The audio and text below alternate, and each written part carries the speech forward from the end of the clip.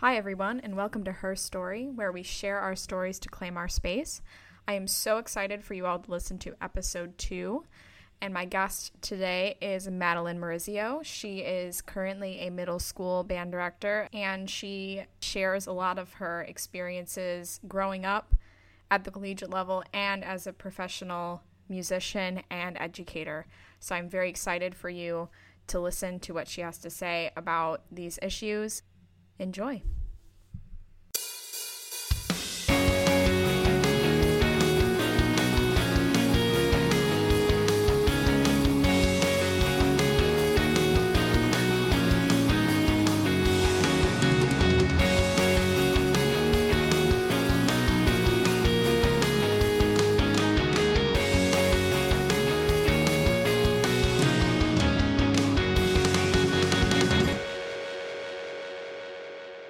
Hi, my name is Madeline Maurizio, and I'm a middle school band director. I'm in my third year of teaching, and I grew up in Albany. My primary instrument is saxophone, and I got my degrees at the Crane School of Music up in Potsdam, Northern New York, and I got my grad degree at Michigan State. Woohoo! Yeah. Yay! So I'm really excited you're here. Thanks. Let's start by talking a little bit about why you started playing the saxophone, a little bit about the school program that you came from. Sure. So I went to school in the Iberville Park School District. My mom is a teacher there. Cute. Yeah, she's 6th grade math teacher. I had her when I was in 6th grade. Yeah, literally. That's fun. It was great. So we picked out instruments at the end of 4th grade, I think. It's hard to remember. And then we started playing and started lessons in 5th grade. And I originally started on the saxophone and the violin because I didn't know what I wanted to do. You were extra. Oh, yeah. And I was one of those kids that didn't have lunch because band and orchestra met opposite your lunch in elementary school. And I had to eat my lunch within like 10 minutes and then go from band to orchestra. Yeah. Oh. I know. I picked saxophone. Honestly, my parents played music a lot growing up in the house, and one of their favorite bands and musicians is Dave Matthews. There's a ton of amazing, cool saxophone stuff in his music, so I was like, I want to do that. Mm-hmm. So I picked saxophone. I don't know why I chose violin. I think just because it was like, it looked cool, and like moving the bow back and forth, like, I really don't know. It was like you just thought it looked rad. Yeah. There you go. The violin was like always the ones that you see in like movies or children's books or whatever. Yeah. But then after probably literally 2 months of violin, I was like, nah, this isn't for me. Like, I don't even think I made it through past the point in the book where the letter names are still written in the note heads for you. Like, I was just like, nah, I'm not doing violin anymore. So that's funny. Yeah. So then I stuck with saxophone. Very cool. Yeah. Yeah, that's pretty interesting because the band that my parents played that made me want to play trumpet was Earth, Wind, and Fire. Oh, yeah. Awesome. Yeah, and my 6th grade band director who started me on trumpet in 4th grade, he loved Earth, Wind, and Fire too. Mm. And I saw him, they did like an instrument demo for the 3rd graders that were going to be in 4th grade in the spring, and he sounded so awesome that I was like, I need to play this. And all my friends were like, I'm gonna play flute or clarinet. Yeah. And I was like, no. not touching a woodwind. Definitely not a woodwind player, but that was pretty funny. Yeah. But I tried saxophone first, and I couldn't get a sound out on it. Wow. What? Yeah. That's really surprising. Because it's like the easiest one to get a sound. I could not. Oh. Yeah. Crazy. And shout out to Mr. Firminger, my elementary band director, because I tried saxophone first, and he was like, yeah, no, you're a brass player. Nope. Because he already had so many trumpet players in the band, and my last name was Reed, so I was at the very bottom of the list. So he was like, okay, we have too many trumpet players, even though that was my first choice, and saxophone was my second, so he had me try saxophone first, and I was so bad at it, I couldn't, nothing was coming out, and then I get like a high-pitched squeak. Yeah. I wonder if you were putting your teeth on the reed. Probably. Yeah, and he just didn't. Yeah. And then he got a trumpet out, and I immediately got like a really good sound. He's like, okay, you're definitely a brass player. So that's kind of funny. Yeah. That we have that similarity. I ended up, I don't know why, I ended up switching to bari sax in 7th grade. Oh, fun. And I was always the shortest kid, like the smallest kid in my class. And so 7th grade comes, and I have this giant instrument, and I'm like literally dragging it behind me. And I like can't even get enough air to hold it a note for 4 counts. And I played it for, I think, 3 years, 7th, 8th, and 9th grade. And then when I switched back to alto, I think I switched back to alto in 10th grade, and that's kind of when I decided I wanted to be a band teacher. And my band director, my high school band director, he was like, oh, you can't audition on bari sax. You have to audition on alto sax. I was like, all right. But yeah, I think bari sax like really got my lungs kicked into high gear and my breath support. So that was cool. But yeah, I was literally dragging it behind me because it was as big as I was. Yay! Yeah, love it. And my mom loves to tell the story. And my high school band director, she walked in the first day of high school, and she walked me in, and she carried my baritone saxophone down to the band room. And my high school band director looked at her, and he was like, why are you carrying that? And I was like, do you see her?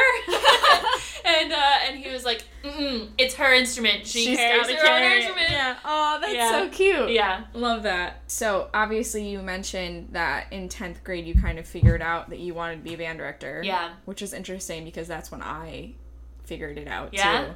What made you want to be a band director? My high school band director was, and still is, an incredibly influential mentor in my life. I talked about everything, not even related to teaching or education, but just everything. I would be one of those kids that wouldn't want to have lunch with my friends in the lunchroom. I would go to the band room, and we would sit and have lunch together and just talk. He really got to like the nuts and bolts of what it is to be a musician, and how music can affect a person's life and bring so much joy and bring people together. And I wanted to be that person for other people. I wanted to be that person for students and inspire young people like he did with me. And I wasn't the only one that felt that way. He had like a following in our school, and the band room was always just such a safe and welcoming and nurturing, positive place. Yeah. And that's exactly what I wanted to create for my students. High school wasn't easy for me. Yeah. I don't think it's easy for anybody. Yeah. Unless you're one of those people that peaked in high school. Right. And we know a few of those. Yes. Yes. Anytime I felt like I needed a place to kind of regroup, I would go there. Yeah. And I skip class sometimes. Yeah, so did I. But, right. My students better not be listening to this. I know, right? Because they try to skip class and come to my room all the time. Yeah, yeah. And then I'm like, I'm a first-year teacher. Yeah. Please don't do this to me. Me. Yeah. Right. Give me like 3 years. Right. And you'll be okay. Yeah. So, did you have a female band director at all growing up? Yeah. Or a private teacher? My 5th grade band director was a woman. Okay. Mrs. Morris. And she, I swear, was like 135 years old.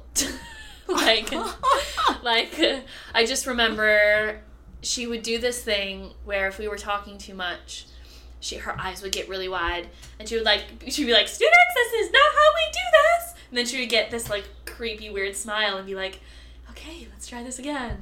That's and crazy. She was a little bit scary. Love it. Yeah. But that's the only one. My middle school band director was a man, Mr. Morins. Mm-hmm. And then high school. Yeah, my school district that I came from had, in the time that I was there, pretty much a band director for every grade level. Oh, wow. We're a big district. Yeah. And so the only band director that I had that was a female was my 7th grade band director. And I often think about that a lot and reflect upon, if I didn't have her in my life, would I have thought that I could even be a band director? Mm-hmm. And if my private teacher in high school, if he didn't show me, like purposefully show me professional female trumpet players and conductors and those people, like he would give me the resources to go seek those things out, I don't know if I would have thought that I would have been successful in that either. Yeah. Because my 7th grade band director ended up being my pit orchestra director and everything when I was in high school. So she was still around during high school as well. So I ended up having a really close relationship with her. But yeah, I always think about that. Because if I just had a male band director all the way through and my private teacher didn't care about the fact that my instrument is so underrepresented in my gender, that if he didn't care enough, would I even think about that as a career? Yeah. It's very interesting to think about. That is interesting. I'd say you're pretty fortunate to have people like that have showed you the way. Yeah. Yeah, my private teacher was also male. He didn't do things like that for me, but again, going back to my high school band director, it was never a question of whether or not this is something I could do. One of my favorite things that he always says that I tell my students all the time is that you have to be selfish with your education. You can't just sit there and let it passively fall over you. Yeah. Because there's not a lot of growth to be had with that. So that's one of the things that I carry with me a lot of the time. And it's not selfish in a negative way. It's just you got to advocate for yourself and you have to do what you know is right and stand up for what you do. You talked about how he was very positive and everything about you playing your instrument, being successful. What were your experiences like with your peers? Like in middle school and high school, were they mainly positive? Was it like a grab bag of things? I'd say it was a grab bag for sure. Among my band peers, it was fine. Yeah. Yeah. No issues at all. Were your saxophone sections that you grew up in, were they predominantly male? Predominantly male. Yeah. Okay. But there were still some, like, female players all the way through, or were you the only one at times? Wait, how long ago was 9th grade? For you? For me. I don't know. I'm almost at my 10-year high school reunion, so what, 14 years ago? Yeah. Oh my god. I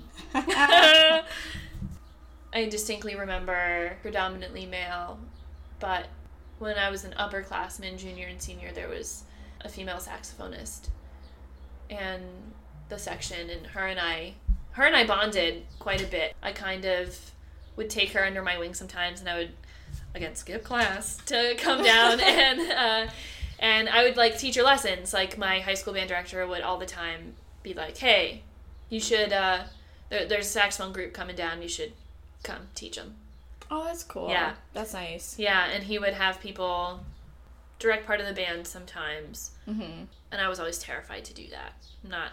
I'd say I'm a confident person, but being put under pressure and on the spot like that really freaks me out. Yeah, and I feel like at least the dynamic, and this is me being a brass player just sitting behind the saxophone section at the time, I feel like there's always with regards to gender and playing the different saxophones, I feel like there's always a very heavy emphasis on women playing soprano and alto.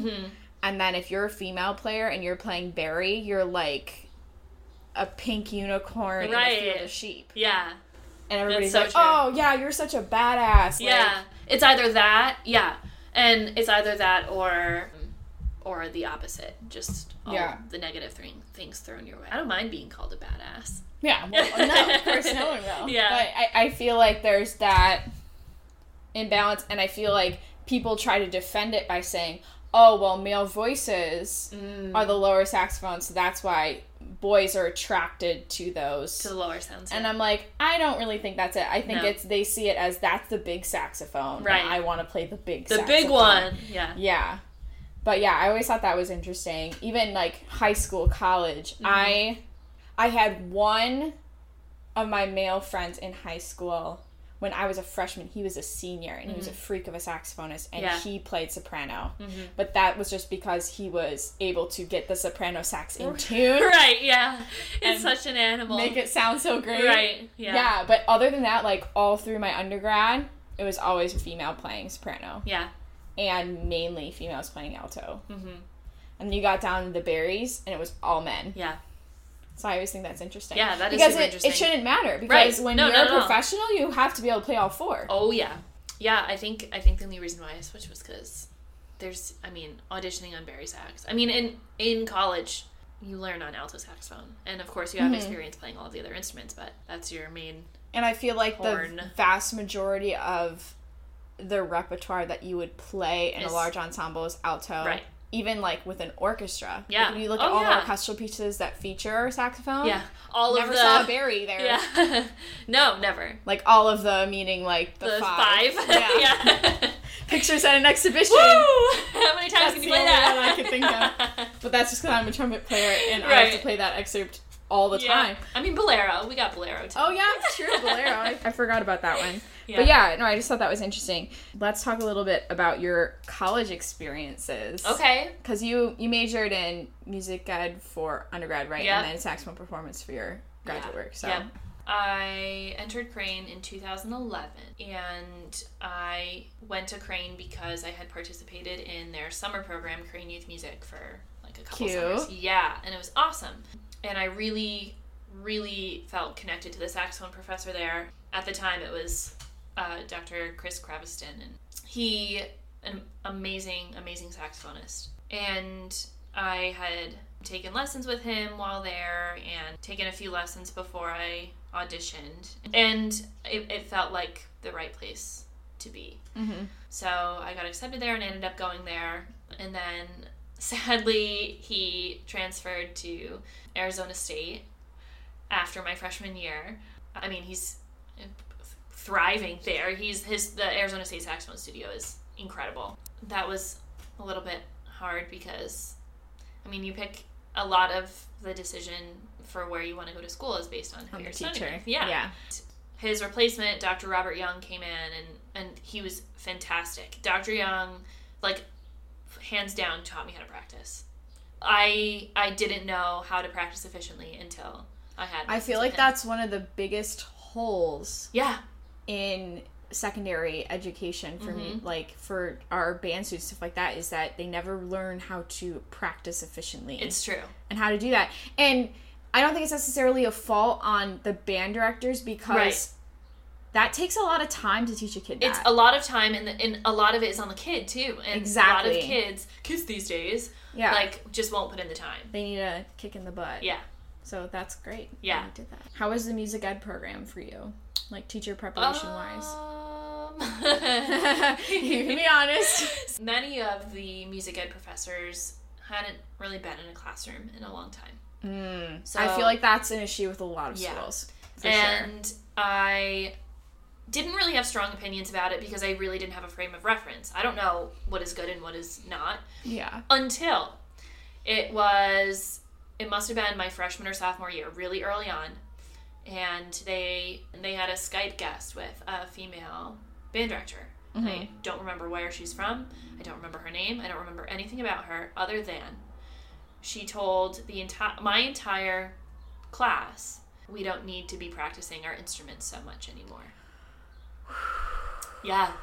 She's like, you don't need to be practicing your instrument so much anymore. What you need to be doing is reading up on how to teach music. And here's the things that you can do. And I was like, wait a second. I'm just getting started. Like, what? And I was that is there. One of my biggest pet peeves. Yes, absolutely. I don't mean to go off on another tangent. We'll come back to this. But this is definitely a major issue with music education programs. Mm-hmm. Is that we often, as ed people, complain that people don't take us seriously on our instrument. Yep. All the time. However, the program and the people that they let into their program just further feed into the stereotype. Absolutely. They cut people slack because they're ed majors. Mm-hmm. They don't get as much lesson time. There are programs that only offer 30-minute lessons if you're an ed major and an hour that is bull. Yeah. My undergrad, we got the same time, which was great. Mm-hmm. Loved it. Loved my teacher. Shout out to Jack Suddy. Yeah. Rocking it. but we would only get 3 credits for lessons, and performance majors would get 4. And I thought that was total BS. I don't even remember. Because we spent the same amount of time in the lessons. Mm-hmm. But the impression was you don't spend as much time practicing. In the practice room. Which was so funny to me, considering I placed second chair in the top ensemble my freshman year. So yeah, I was spending as much time in the practice room, if not more time in the practice room than the vast majority of people. Yeah. So that whole ideology angers me. Yeah. And I will still fight people on this. Oh, I will too. Because you cannot be a good teacher and suck at your instrument. Right. Because if you can't play your instrument, how are you supposed to, teach your primary instrument or teach any other instrument? Right. And there's so many things that go along with that. Discipline, time management, creating a disciplined practice schedule for yourself. I mean, all of these skills are really important when you're any educator, not music educator. That we were talking about, how we aren't able to teach our kids to properly practice. Yeah. I think it's, maybe the time thing, but it also could be maybe some of these band directors they've never done it themselves. So how are they supposed to teach it to some other kid? And then we rely on private teachers to hopefully teach our kids these skills. But when you're in a school district where nobody can afford, nobody gets a private teacher. Yeah. I have 1 student who has a private teacher. Yeah. No, 2 students that have private teachers out of 130 band kids that I have. Yeah. That's crazy. Yeah. Meanwhile, when I was growing up, so many kids had a private teacher. Probably over 50% of the kids had a private teacher. So it's nuts. That's one of the things that, I will get on a soapbox and be like, are you kidding me right now? Yeah. And people hate me for it, but I don't care. If you can't play your instrument, what are you doing? Yeah. Why are you here? And sadly, I've had some experiences where the whole attitude between me and a professor has changed because of that. There's a stereotype. Right. Damaging, and it's upsetting, and it's wrong. And going back to Dr. Young, we had a wonderful conversation this past North American Saxophone Alliance conference in March, pre-COVID. And he said, it's really nice to see you at these conferences because so many people who go into public school teaching think that they can't play their instrument anymore. And that's just not true. And I was like, thank you. It's not true. It's not true. Oh, yeah. And it was interesting for me entering Eastman for my graduate work. And I am an MM, so my music ed degree is performance-based, so I had to get into the studio still on my instrument. And my trumpet teacher, when I was applying, questioned the program I was applying in because I am literally the only person in my program and in my studio. Yeah. So there are other MM music ed majors in my school, but I'm the only trumpet player. Mm-hmm. And just from the vibe that I got from him, I feel like I'm the only one in a long time. Yeah. Because he's been there for a while. Yeah. There are none of me. Right. Yeah. And that's a problem. Yeah. There should be more of me. Right. That is a problem. Ah. That's a huge problem. I know. Yeah, it's crazy. And that's, I feel like, one of the biggest issues in our profession. Yeah. Because in other professions, if, let's say, you were a CEO of some business and you had an intern and you were supposed to be teaching them how to do your job, if you sucked at your job, you wouldn't get any interns. Right. So I don't get why we are in a field where you can be mediocre at best, and then you're supposed to teach kids how to do what you do. Not just kids, but also prospective teachers, up-and-coming educators. Yeah, when you take student teachers. Oh my god. Yeah. It's a cycle. Yes. When you get better at your instrument, you have more opportunities to have higher-level musical experiences. Yes. Play in better ensembles. Play in chamber groups. Go in and see great live music and be able to appreciate a wider range of things because you're living it, you're growing. And if somebody stunts their growth, that you're just cutting off an entire part of of our field that you could be sharing with students. You can go so deep. Yeah. But if you have to do the work to get there, and if you don't practice, it's not going to happen. And I think that outside of our little ed bubble, because everything has to be in a freaking bubble in the music profession, which annoys me anyway. Other majors need to realize that we are producing people that are going to come to your program. Mm-hmm. They come from us. So if you don't value us and what we do, we are preparing performance people. We are preparing music business people. We're preparing composers. We are doing all these things. So not only do we have to hold ourselves accountable and be able to handle ourselves in all those areas, but they also have to understand that we are teaching those people that are going to be coming to you now. Right. Yeah. So you better start putting some value in that. Yeah. And I wanted to say that for so long. It's like, all of these higher education professors that look down upon public school educators, we are a really important slice of the pie here, friends. Without us, you don't have students. Exactly. Literally. Yeah. Without us, there are no music schools. Right. There are no professional music careers. Right. Unless they went out and they started music privately without doing it in school, which is a percentage, yes, but a very small percentage, especially now. Yeah. That's ridiculous. So you went to Michigan State for graduate work. Yeah. And you went for performance. So how is that dynamic different from since we're on this subject, going from a music ed program to a performance program? So, just in the sheer amount of hours alone that you have an instrument to your face every day, it's like astounding. I went from probably practicing like 2 hours a day plus 2 hours a day in ensembles to practicing 2 hours in the morning, 2 hours in the afternoon, quartet rehearsal for 2 hours, band rehearsal for 2 hours. It's like it goes from like 4 to like 10. You better be in love with your saxophone. Like, oh my God, and you better be in love with that practice room, because that's where you're spending most of your time. By the time I left Crane, when I was auditioning for grad programs, I wasn't getting in anywhere. And it was like really discouraging. Then finally, Professor Luloff called me. It's like right before decision day. I was on the wait list for Michigan State, and he was like, hey, why don't you come here? And I was like, awesome, great. People that I've met at Michigan State they're my friends and my colleagues and my peers for life. I have such positive relationships with my studio and the people that I've met there. I met my quartet there, Casey Grev, who now teaches at Crane. Ooh, that's fun. He's the soprano saxophone player and the Viridian saxophone quartet. And then Kyle Landry and Eric Troiano, and they were all doctoral students at the time when I entered in my master's. And I remember Eric reached out, and at the time they were the Echo Quartet. Sure, you have the right person, and I was in their quartet. I played alto in their quartet. And the first rehearsal, I was sweating. I was so nervous. Because here are all these people who have 3+ years experience on me.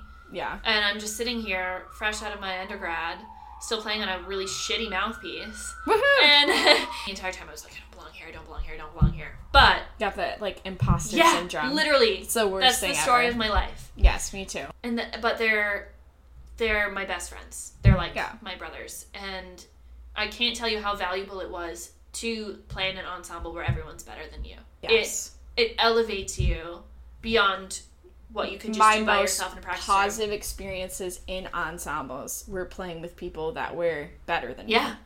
My most frustrating and demotivating experiences in ensembles is when you're first chair and you're heads and shoulders better than everybody else. Mm-hmm. And then you're sitting there like, there's nothing motivating me right now to be better. Right. And by the time I left BW, that was the case. I was very not motivated. I feel like people like us, that's how they were in high school too. Yeah. Yeah. Oh, yeah. My last 3 years of my high school, my freshman year, I sat behind 2 really great trumpet players, and they made me work my ass off because I said, I want to be that. Yeah. and I worked to a point where I was better than them by the next year. Right. And then I sat there like, okay, what am I doing now? Right. But that's when, and I have students like that in my ensembles. Mm-hmm.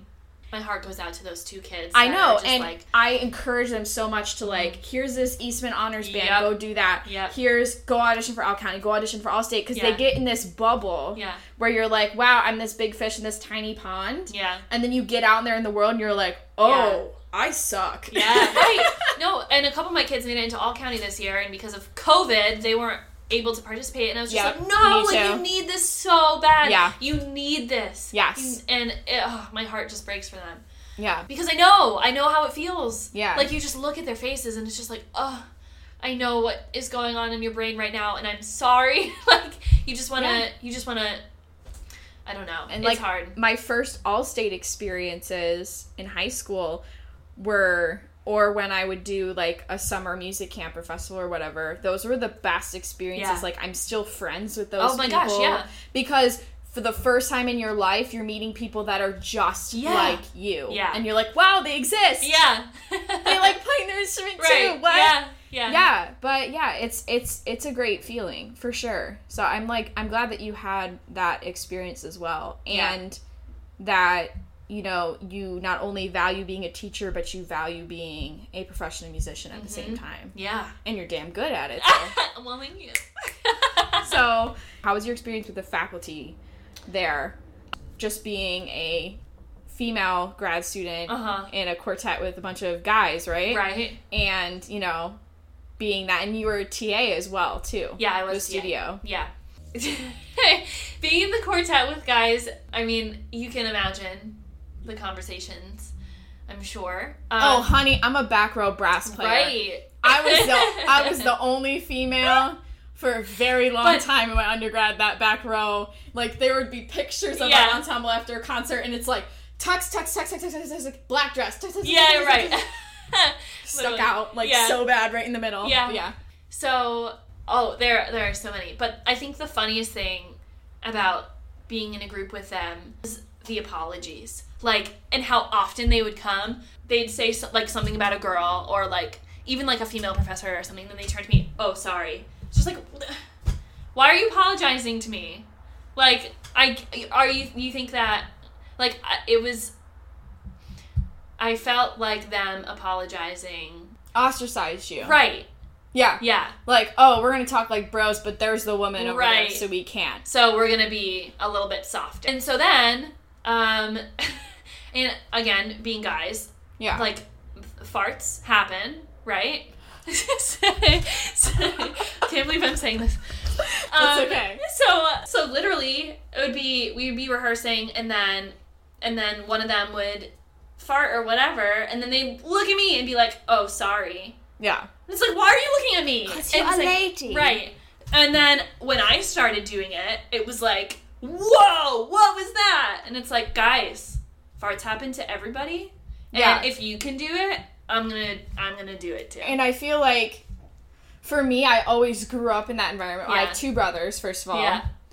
I play a very male-dominated instrument. Yeah. I was always in sections with a bunch of dudes. Mm-hmm. When I went to my undergrad, it was funny because basically all my friends were guys. Like, 99% of them were. Mm-hmm. And one of them was my boyfriend. Yeah. And they were all friends with him, too. Yeah. So, like, there was always those, like, stupid jokes going around. Yeah. But I feel like I had to overcompensate myself and act so much more like a bro to get them to feel comfortable. But then I was like, why am I overcompensating myself to make you feel comfortable? Yeah. To alleviate your fragile masculinity. And it's crazy. Yeah. Yeah, I think it's a good thing that at least they're, like, saying that stuff around you, but the apologizing, it's a little like, really? Yeah. Come on. Yeah. Just get over it. I'm an adult, friends. Yeah, exactly. Yeah. But they got over it really fast. So we all got over it, and it's fine. Yeah. Yeah. Yeah, I love them. They're great. I've had experiences with professors where I've had so many comments about what I wear, and I'm sure you have too. Oh, yeah. I played a jury one year. I was in my grad work, and I remember I was wearing black tights, short black heels and a dress to my knees that had like a really pretty like lace white panel down the front, and the rest of the dress was black. Not too form-fitting, just like, I thought really classy. Because as a woman, you need to be hyper conscious of all of those things, and it's so stressful. Yes. I'm sure you can relate to. That, and like, I feel like we almost downgrade the importance of comfort and being able to play our instrument in order to not receive different perceptions that are negative about who we are just because of how we dress. Right. And men don't have that problem. Yeah. Because they can all wear the same damn thing. Button-down shirt, pants, dress shoes, right, cool, easy. I'm done. Or a jacket. Yeah. Like, boom. Like, we have to always be worried. We have boobs. Yes. And for certain instruments, boobs you have to, they get in the way. If you have a strap or like a neck strap or anything, and like, I don't have to worry about that as a trumpet player, but I have to worry about what shoes I'm wearing. Oh, yeah. Because if I have to stand for an hour-long recital and I'm wearing heels, well, that's going to be a problem. Yeah. One of my best friends and roommates in college is also a trumpet player. And I admired the shit out of her for this. All of her recitals that she ever played, she wore socks. And that was it. A really pretty gown and then, like, white athletic socks. I could say this now because I'm years removed from it. Yeah. But my first time ever playing a solo in front of people, I went out barefoot. Because my outfit was long enough that you couldn't really see the tops of my feet. So it's like, is she wearing sandals or is she... I was barefoot because I originally wore heels and I was in so much pain even before I went on. I was like, screw it. I'm going barefoot. Everybody's sitting like kind of beneath me anyway. I don't care. Well, there's horror stories of studio teachers mandating that women wear heels. Yeah. I've heard of that a million times. You know, our quartet went and competed in the North American Saxophone Alliance quartet competition in 2016. And we ended up winning that competition, which was awesome. And what an amazing experience and journey that was. But one of the judges was a male saxophone player. For one of the live rounds, I was wearing a dress, a very like flowy dress. For our quartet, we would sit down and play. So with the alto saxophone, it doesn't hang off to your side. You put it in between your legs. Yeah. Now, of course I'm mindful of this, obviously. And so I chose a dress that was long and flowy so that when I put the instrument between my legs, there was like not even a hope of a little show or anything. Yeah. So I, in my mind, was safe. This male saxophone judge comes up to the quartet afterwards. The only thing he says to me is, you need to wear pants when you play in a quartet because wearing a dress is incredibly distracting. That was the only thing he said to me. And we freaking won. Like, not good job. What? Not, you didn't sound good. Wear pants next time, please. I turned and I looked at my quartet members and I was like, of course. Like, of course. You go all the way there Yeah. to do this competition and you want feedback on how you performed on your instrument. That's why you're there. And then he just says, wear pants next time. Yeah. What the hell is that? Yeah. Wow. There are like so many of those instances. Oh, yeah. Oh, yeah. Yeah. Being a conductor. Oh, God, yeah. I'm always worried about what I'm wearing. Yep. Because everybody's looking at your butt. ass. Yes. And my first concert, my dad was there and took a bunch of pictures and I was wearing dress pants, but they were very tight on my butt and I didn't even realize it until the pictures came out and I was like, oh my God, all my kids' parents are gonna think I'm like a hoe. Yeah, isn't it so stressful? And I was wearing pants! Right. But that's another issue as a teacher with concert dress. Because one of my colleagues requires all the girls to buy a dress. Yeah. And my school did the same thing. I had to wear a band dress for 4 years. Yeah. And let me tell you what a pain in the ass it is to be playing difficult wind ensemble rep for trumpet has like 4 different freaking mutes, and the boys can just, I'm gonna do this for you, but no one can see me. They would be able to just stuff the mute in between their legs really quick and do a quick mute change, or put it underneath their knee and hold it to the chair.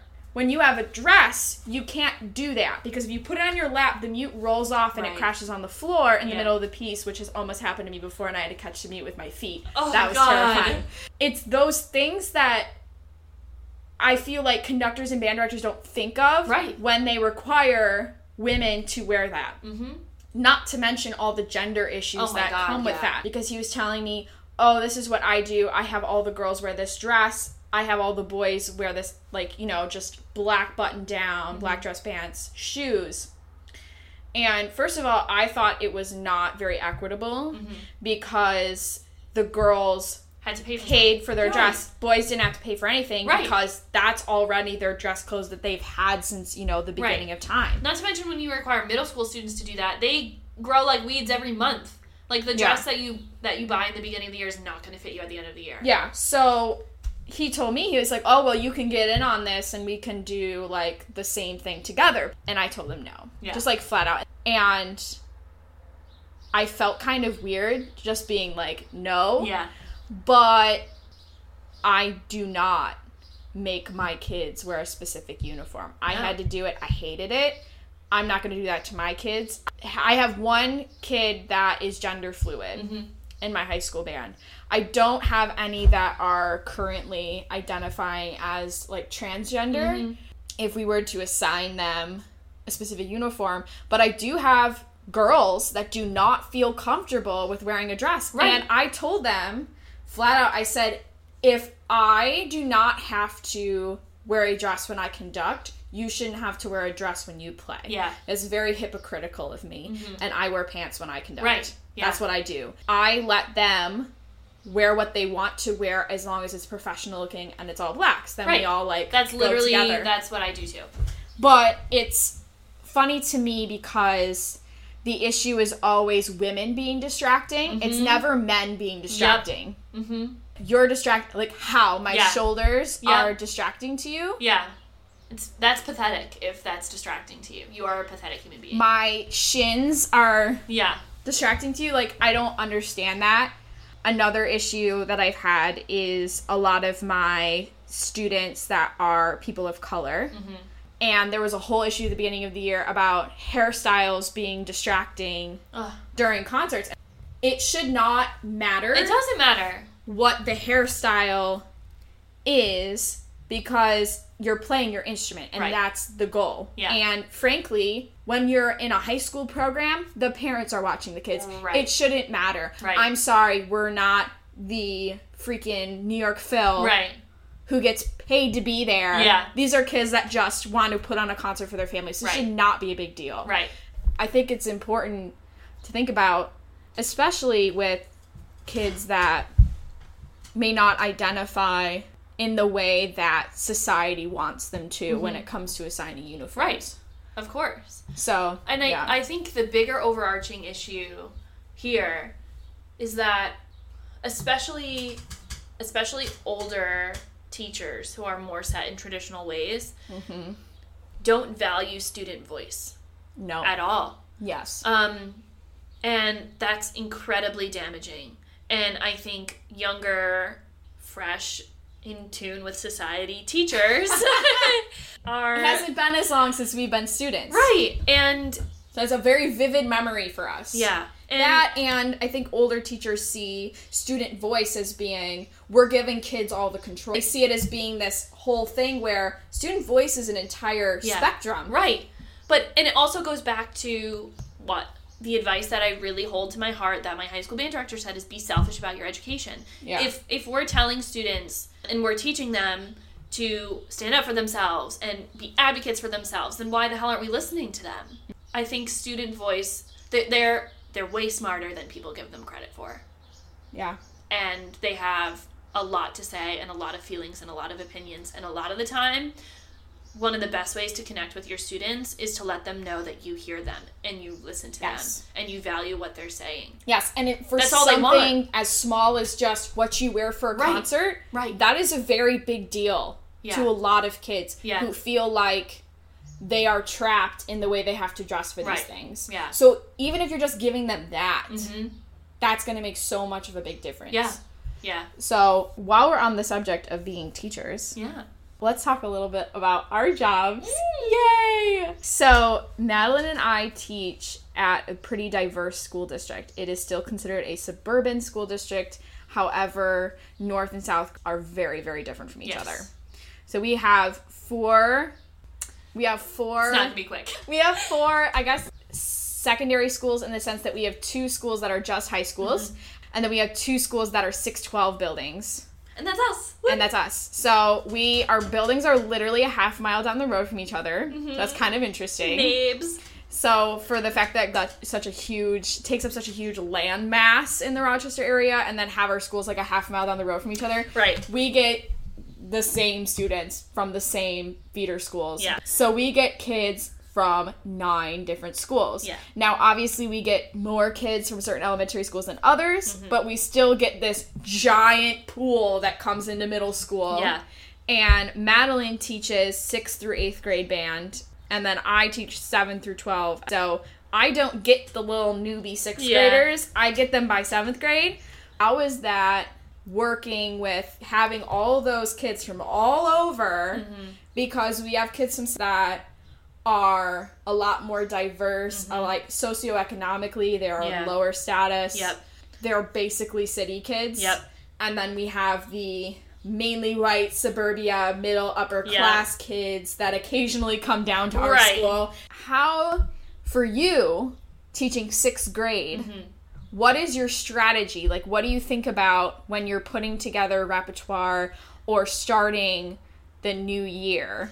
So I definitely don't have a solid answer because I'm still learning. It's only my 3rd year. I've only done the whole new 6th grade thing twice. Yeah. What I'm learning is that the students come with a diverse background of knowledge. There are some students that start in 5th grade and only have a year of playing under their belt, and there are some students that have 2 years. There are some students that have 2 years and have taken private lessons, and it's hard in such a large district to have continuity of curriculum, which is why this past summer and a little bit into this school year, I was on the committee for rewriting the music curriculum for the district. Yes. Because I felt really strongly that we're not unified. It was detrimental to our students' education.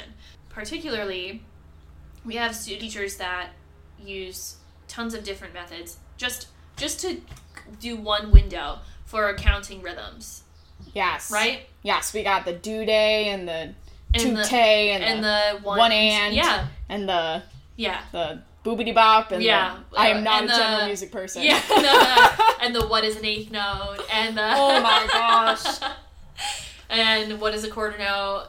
With that, and I've seen that with my middle schoolers, with certain systems that are being taught to them in elementary school, by the time they get to me, they don't know note values. No. They don't know how to count. No. Which, okay, I get the reasoning for starting with syllables. Yeah. With the little babies. Girl, we are the same here. But we need to, there needs to be a transition Yeah. into band, and that starts with 4th grade band. Right. They need to be going, we're going to count this now. Because there needs to be a frame of reference. And numbers, hello, like rhythms, it's basically math. Exactly. It's not basically math, it is math. Exactly. So there needs to be that transition that happens, and it doesn't fully happen for all of these kids. No.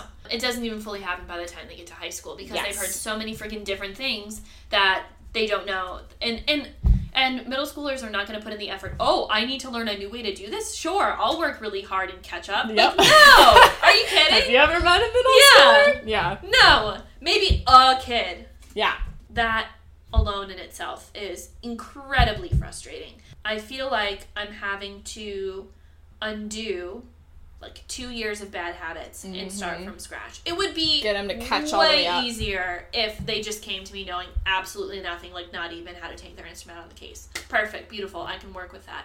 But when this kid over here is taking a saxophone out of the case and they're lifting it up by like the palm keys, and then and then this person is taking a trumpet out of the case and the mouthpiece is still attached into it, and it's just like, and then you have someone taking clarinet out of the case and they drop the reed on the floor and pick it back up and put it in there. My job is putting out fires. For you string people out there, it's like if a kid went into their case and grabbed the bow by the hairs with their fist around it. It hurts. Physically painful. Yeah. Yeah, my high schoolers don't know how to clean their instrument. They don't know. Or they come in with a green saxophone. Oh, I have a purple one at my school. Oh, no one's ever touching that thing again. It's purple Just, with like yellow keys. That's horrendous. No. It's not even the lady I replaced. She was a great teacher. Yeah. She didn't even put it in the inventory because I was just doing inventory this week, and I found it. And I went to the book, the records she had been keeping, and it's not even there. And I was like, thank you, Heather. Yeah. Turn it into a trash can. I should. Yeah. Maybe I'll make it one of those, like, instrument lamps. Have you seen those? Yes. Love it. Do it. That's it's the purple. only use. It's Odyssey colors. I think a kid's parents just bought it, and then they graduated, and they were like, I'm just going to leave it in the band room. And that's the other issue that we encounter in our district is that, so my building is 100% free and reduced lunch. Yes. So a lot of the times our families can't afford to rent instruments. What they'll do is they'll look for a solution for like a one-time thing, cheap, gets the instrument in the hand, but they don't understand that they're making an even bigger problem for themselves down the road when this instrument breaks. When, not if. When this instrument breaks, and then you try and fix it, and then it breaks again, and it breaks again, and all of a sudden this investment that you made isn't worth it. Yep. And trying to explain that eloquently and elegantly to a family who doesn't have much, that's a really big challenge. And I feel thankful that our district has the amount of school-owned instruments that they have because it allows more students to have the opportunity to play. But that doesn't necessarily go without saying that we don't need more. We definitely need more. Let's talk a little bit about your experiences when you started teaching. My interview was great. It was wonderful. I interviewed with your kids. You did? Oh my gosh, you did. I was like, I didn't know you were going to be there. I don't even know if terrified me. Could have been there, but You were there at first. Yeah. And I was like, oh, their teacher's still here. And I got so nervous. I didn't know you. Yeah. I was like, oh, they're going to be judging me so hard. No, literally, I was like, okay, what can I learn from her? Oh, yeah. That's so cute. Yeah, no, I got really scared, though, because I, didn't expect you to be there. I thought it was just going to be, the kids and then this, panel of people. Yeah. And then I saw you, I was like, oh. Literally, I was there, though, to, maintain the peace, because... So... My first concert I ever did as a band director by myself was combined with the high school band director at Olympia. Yeah. And he went up to the microphone, and the kids from your building, their soccer team, was going to States, I think it was, or something like that. And they beat Odyssey earlier in the season. Yeah. And he kind of was ragging on our soccer team. Right. And some of my kids are on that soccer team. And one of my kids went, at least our band doesn't suck. Right when those kids were on the stage, and my kids Odyssey, I was, bright red. Because our kids. Oh, yeah. They will tell you as, what they're thinking as it is. They're not, yes, ma'am, right. yes, oh, sir. my God, no. They know. Yeah. And so I was sitting there mortified? Yeah. That's I didn't know what to do. I mean, I obviously pulled that student aside and we told her it wasn't appropriate, blah, blah, blah, blah. And she was like, Miss, they shouldn't have been regular or something. And I was like, oh, God, this is the mess. Yeah, that was great. Yeah. But continue. Okay, so my teaching portion of my interview was the Odyssey 7th and 8th grade band. And I heard them play, and I was like, damn, this is great. I was like, my whole opinion of the district changed. Not that it was, that bad in the first place. And I go and visit the school and the kids that I'm going to have the following year. And I remember the day, it's June 11th. And I go and I watch a rehearsal, a 7th and 8th grade band rehearsal. And the kids are coming in. The rehearsal is a live streamed performance that I was put in charge of, controlling the computer for the live stream performance that 3 people watched. And in the middle of the piece, one of the percussionists in the back just chucks a mallet across the stage, just throws it.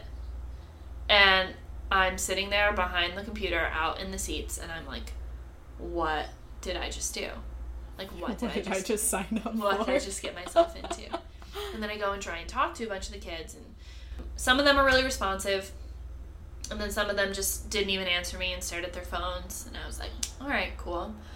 And that was that. And I took a lot away from that day, and, you know, I have to really plan for the worst here. Like, you know, I have to be on my game.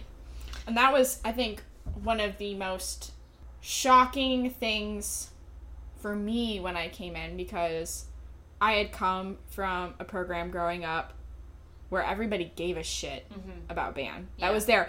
Even the kids that were in the bottom band gave a crap about what they were doing. Yeah. They did. And they may have not always wanted to be there all the time, but Yeah. they cared, and Yeah. they wanted to put together good music for the concert, and they didn't want to embarrass themselves in front of everybody. And, like, they gave a crap enough about that, that they, you know, participated in everything. And so I was used to that. And even when I student taught in, you know, a very middle class, suburban, mainly white school district, and that was the same Me too. there. And so when I came to our school district, that culture shift Oh my gosh. of prioritizing, you know, making music and being part of a team and working together You have to change and your getting philosophy. a product. Yeah. And all of that was so different. I was shocked. Yeah, it is a little bit of a culture shock, and I'm like a little bit embarrassed to say that it was, but Yeah.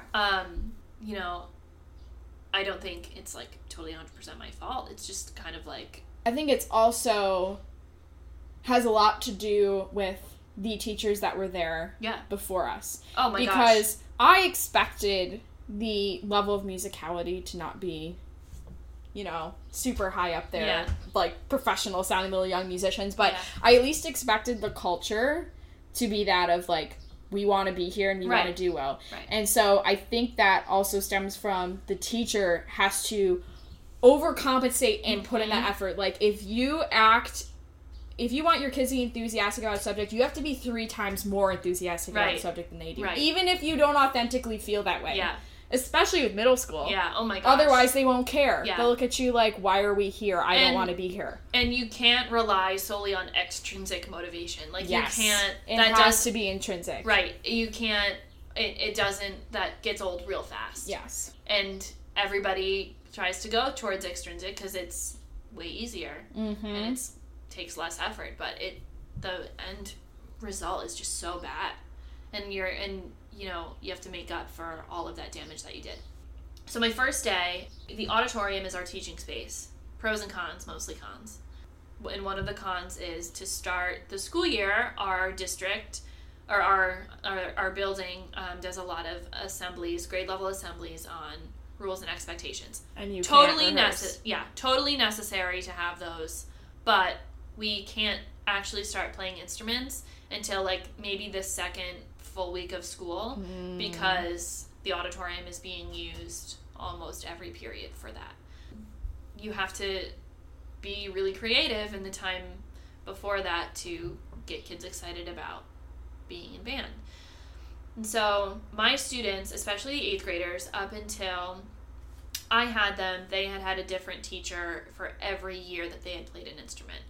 So, and because of the lack of continuity in curriculum and expectations, quite frankly, in our district with regards to rehearsals and playing an instrument, it was a nightmare. Yeah. And it's not what you imagine not even close. Your job to be like. Not even close. Yeah. We didn't I remember towards like the end of my first year at Olympia, maybe like April, May, people would ask me how it's going, and I would say, you know, we're like finally getting to making music.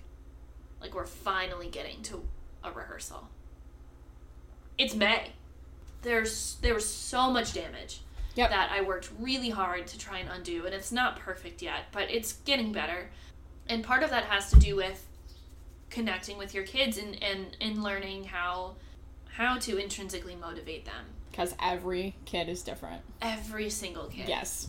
So my first day, I put together this whole slideshow about myself because everyone was like, oh, they just want to know about you. They want to know about your life. And I'm like, perfect. I can talk about that. That's fine. So, and I was like, oh, I'll put some videos of my quartet in there and blah, blah, blah, whatever.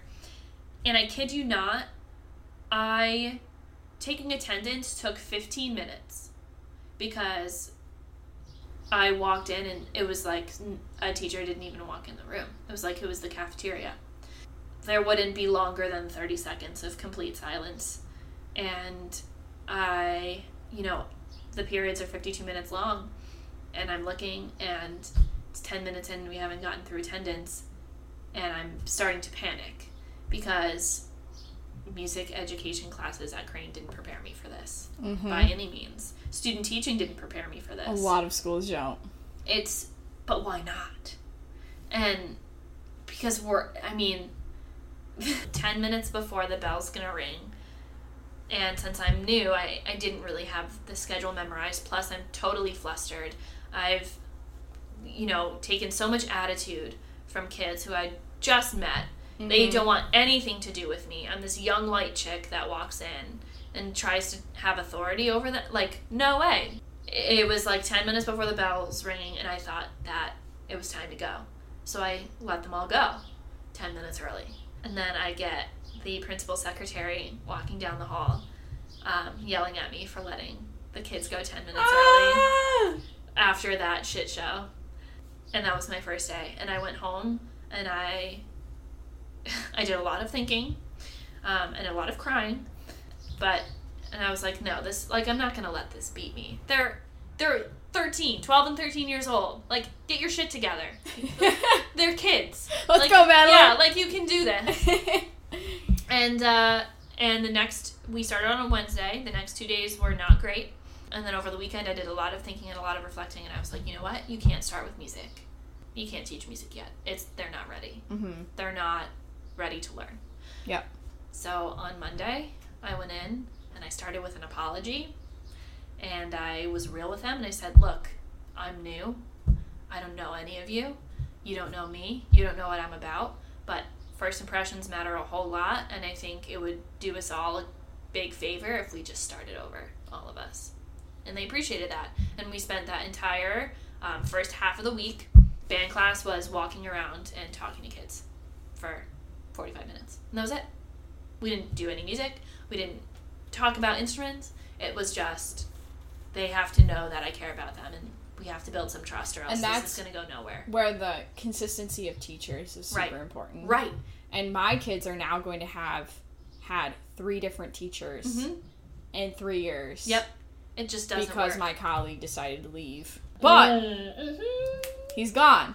So, yeah, and that's going to cause a whole other thing. But I feel like now that I finished my first year, I actually have a good relationship with the kids. But it took a while. Mm-hmm. Especially with me teaching high school for the upperclassmen. Yeah. They had the lady I replaced since they were in 7th grade. And then I walk in there, 22 years old, looking like I'm... them. And, yeah, they didn't even know I was their teacher when I walked in. Yeah. I had to dress, like, uber professional on the first day. And it's kind of crazy with that change in dynamic. And I just had to sit there and put myself in their shoes. Because they had built such a close relationship with their old teacher for that many years. And I was like, yeah, you know what? I'd be upset about that, too. Yeah. And I would be looking at this lady like, who the hell does she think she is? Right. She's not my old teacher. There we go again, considering students' opinions and thoughts. What a novel concept, friends. You know, they would want to do everything the way it had been done, and I was trying to make some changes, and all of that is just a nightmare in and of itself. Right. But getting to know the kids first, actually getting to know them, and knowing how to pronounce and spell their names. Oh my God, yes. Yeah. And you look like an idiot on the first day, asking them 3 times to repeat their name, but when you, starting the second day, can pronounce their name because you did that, Yeah. that's huge for them. Yeah. Like, actually taking the time and remembering, even if it's just one quick thing about the kid. Yep. Like, oh, yeah, your sister's in blah, blah, blah. Or, Yeah. you know, you like to play soccer. Right. Like, those kids are like, oh, my gosh, she remembered something about Yeah. me. She's taking an interest. Yeah. Yeah. Just doing that and not talking at them Yeah. the entire first, because I feel like a lot of teachers, especially in other subjects, are like, here's the syllabus, Oh my God, and then yeah. they talk at them for an Yeah. hour, and they're like, okay, bye. I feel like it's so important in our district and with our demographic. You know, it's not the old traditional way of sitting down in a classroom and lecturing to kids. That it doesn't work. There has to be give and take, and there has to be that barrier between teacher and student. It has to break a little bit. Yeah, they Has have to to see give. that you're a human. Right. That's why I love our kids so much. I love them. My biggest pains in the butt Yep.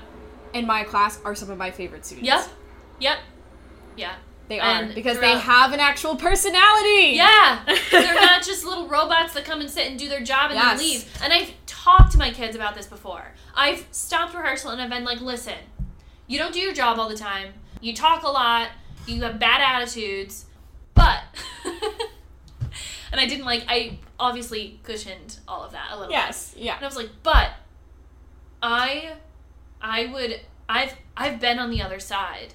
It's predictable. Mm-hmm.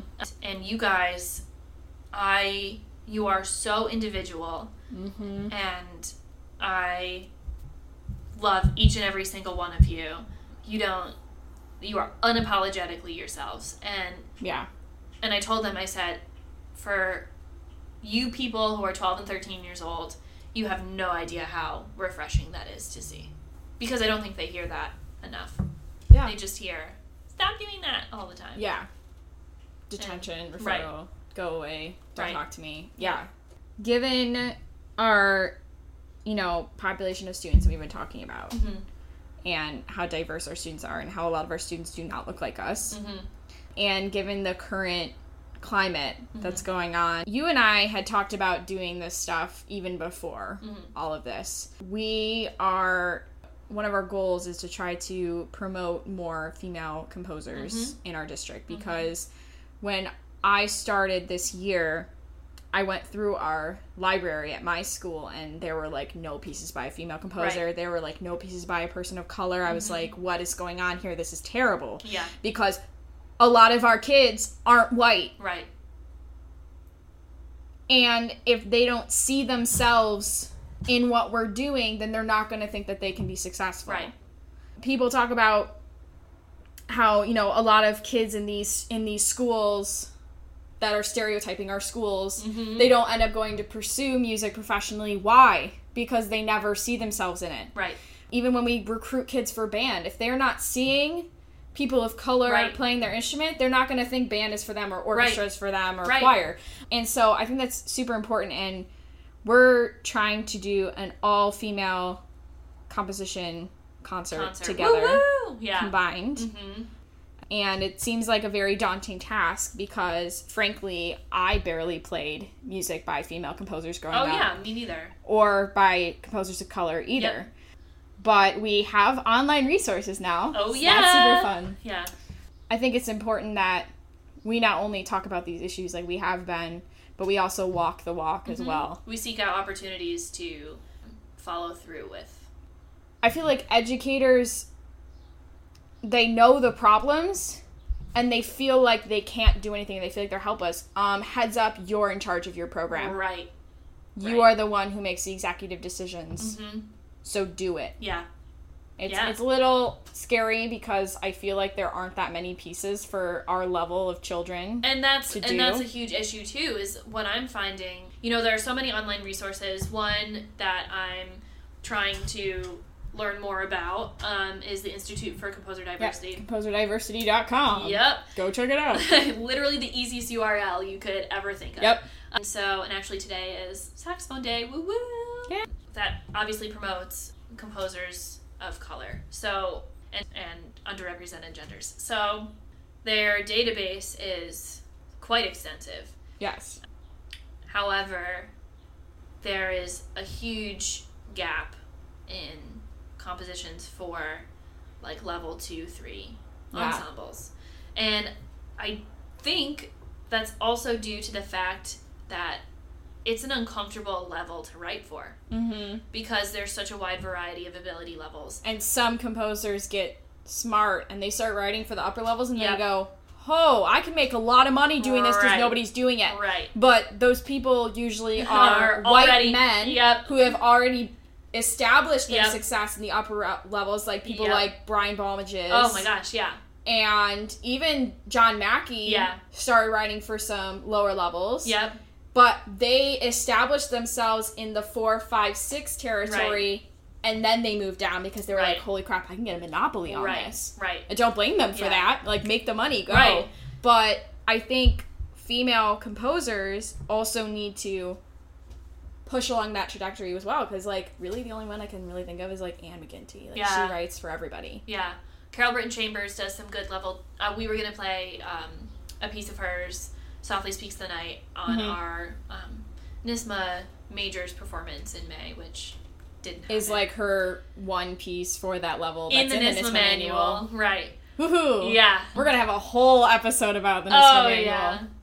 And also we can't forget about Larry Clark, who friggin' did a pen name, an Asian pen name, to try and get more money.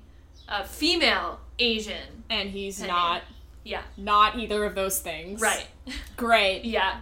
Lovely man. Yep. That he should have gotten arrested for that. Oh my god. Yeah, why didn't that happen? Like, that's like... I don't know. I feel like it's so wrong on so many levels that it's sickening. Yep. It is. And here's the thing. He didn't have to do that because the people that play... makes so much money. Yes, because the people that are widely the most successful in the band world are still white men. Yeah. I think other groups like orchestras and choirs are starting to become a lot more diversified than we are. For sure. Which is why, like, all of this work that I'm doing, because we are still stuck in the freaking, like, 17th century over here. Woohoo! Yeah. Old white boys club. Yeah. And it's terrible. Mm-hmm. If I didn't have that female high school band director, would I have thought that I could do it? Right. I don't know. Right. There have been so many male band directors in my career. Like, I don't know what your experience is with, like, the honor bands that you did throughout your high school career. There was not a single female. There was not a single person of color. It was all white guys. All of my all-state conductors were all white men. Yep. No one that anybody ever brought in was a person of color or a female. Yep. No, we didn't have any of that. I've played for many a famous composer, and none of them were ever any of those underrepresented factions of our society. I'm just thinking back on when I started this project and this idea, and when I was going forth with the presentation that I did that kind of spurred this whole thing that I wanted to start doing. Some of my colleagues at my school, they did not say this to my face, but they had said it to someone who they thought was going to sympathize with their argument, straight white man club, who came to me and told me, like, this is the conversation. In my own program, they don't think that these issues are still a problem, and they don't get why I'm still talking about it. And those are men that say that. Yes, and they told this to another man who happens to be one of my friends who came to me because really, it hurt me. Oh my gosh, yeah. To have something that I feel so passionate about and I know affects so many people, even more so than my own personal experience, and to have them be like, oh, this doesn't exist. Yeah. This isn't a problem anymore. Yeah. Why are you complaining about it? You just want to complain. Right. And they never experienced it. So why would they have an opinion about it? And that's kind of how I feel with, like, the Black Lives Matter thing going on. Yeah. I feel like, as a white woman, it's not my place to comment about what should or should not be happening. Right. I can be an ally and I can be supportive and I can sign petitions and do all these things, but it's not my place because I didn't experience what they experienced. Right. And it's the same thing in this situation. Mm-hmm. These men have never experienced this trauma. Yes. Literally, like, trauma. It was where traumatic. The world has put up all of these fences for us, and we keep having to be like freaking horses jumping over every single fence in order to get to the same spot that they are at. Right. They had this, and they can say, oh, I went through all of this, and that's fine. Like, you had your own challenges, everybody does, but not in the way that we did because of our gender. I'd like to conclude this with the idea that this is still an issue. These are still problems. And Madeline and I, as teachers, are doing our best to correct these issues for the future. Whether it's the concepts we're programming, or gender-neutral instrument demonstrations, or things that we're trying to do to make maybe the fences that we've had to hurdle over not completely disappear, because we can't control every factor, but at least make them a little bit shorter. Yeah. So it's easier for the young women that we teach to be able to feel like they can at least be successful at their instrument, even if they don't pursue it professionally, to like go on to their high school groups, or maybe even still play in college, and feel like they're not going to have every barrier along the way. Right. Because it still is a problem. And I want to make that very clear. And it's hard. It was hard for me before because I was only talking about my experiences. Yeah. But that's the point of this whole podcast, is to have people talk about this happened to me and it's real and this is what I'm doing about it. Yeah. And I think those are important conversations to have, because there are people in our profession who are going to be future teachers that are saying that these things don't exist, when they will be teaching young women who will be going through those issues. And if you're telling a young woman that what she's experiencing isn't real, good luck becoming a good teacher. Right. Because your kids aren't going to respect you. So true. So that was like a very scary note to end it on. No, but an incredibly necessary one. Yes. So I want to thank Madeline for talking today. Thank you so much for having me. This was really great. Thanks for coming on and talking with us. Yeah, and let's put on that concert. Yes. Yeah. Looking forward to it. Me too.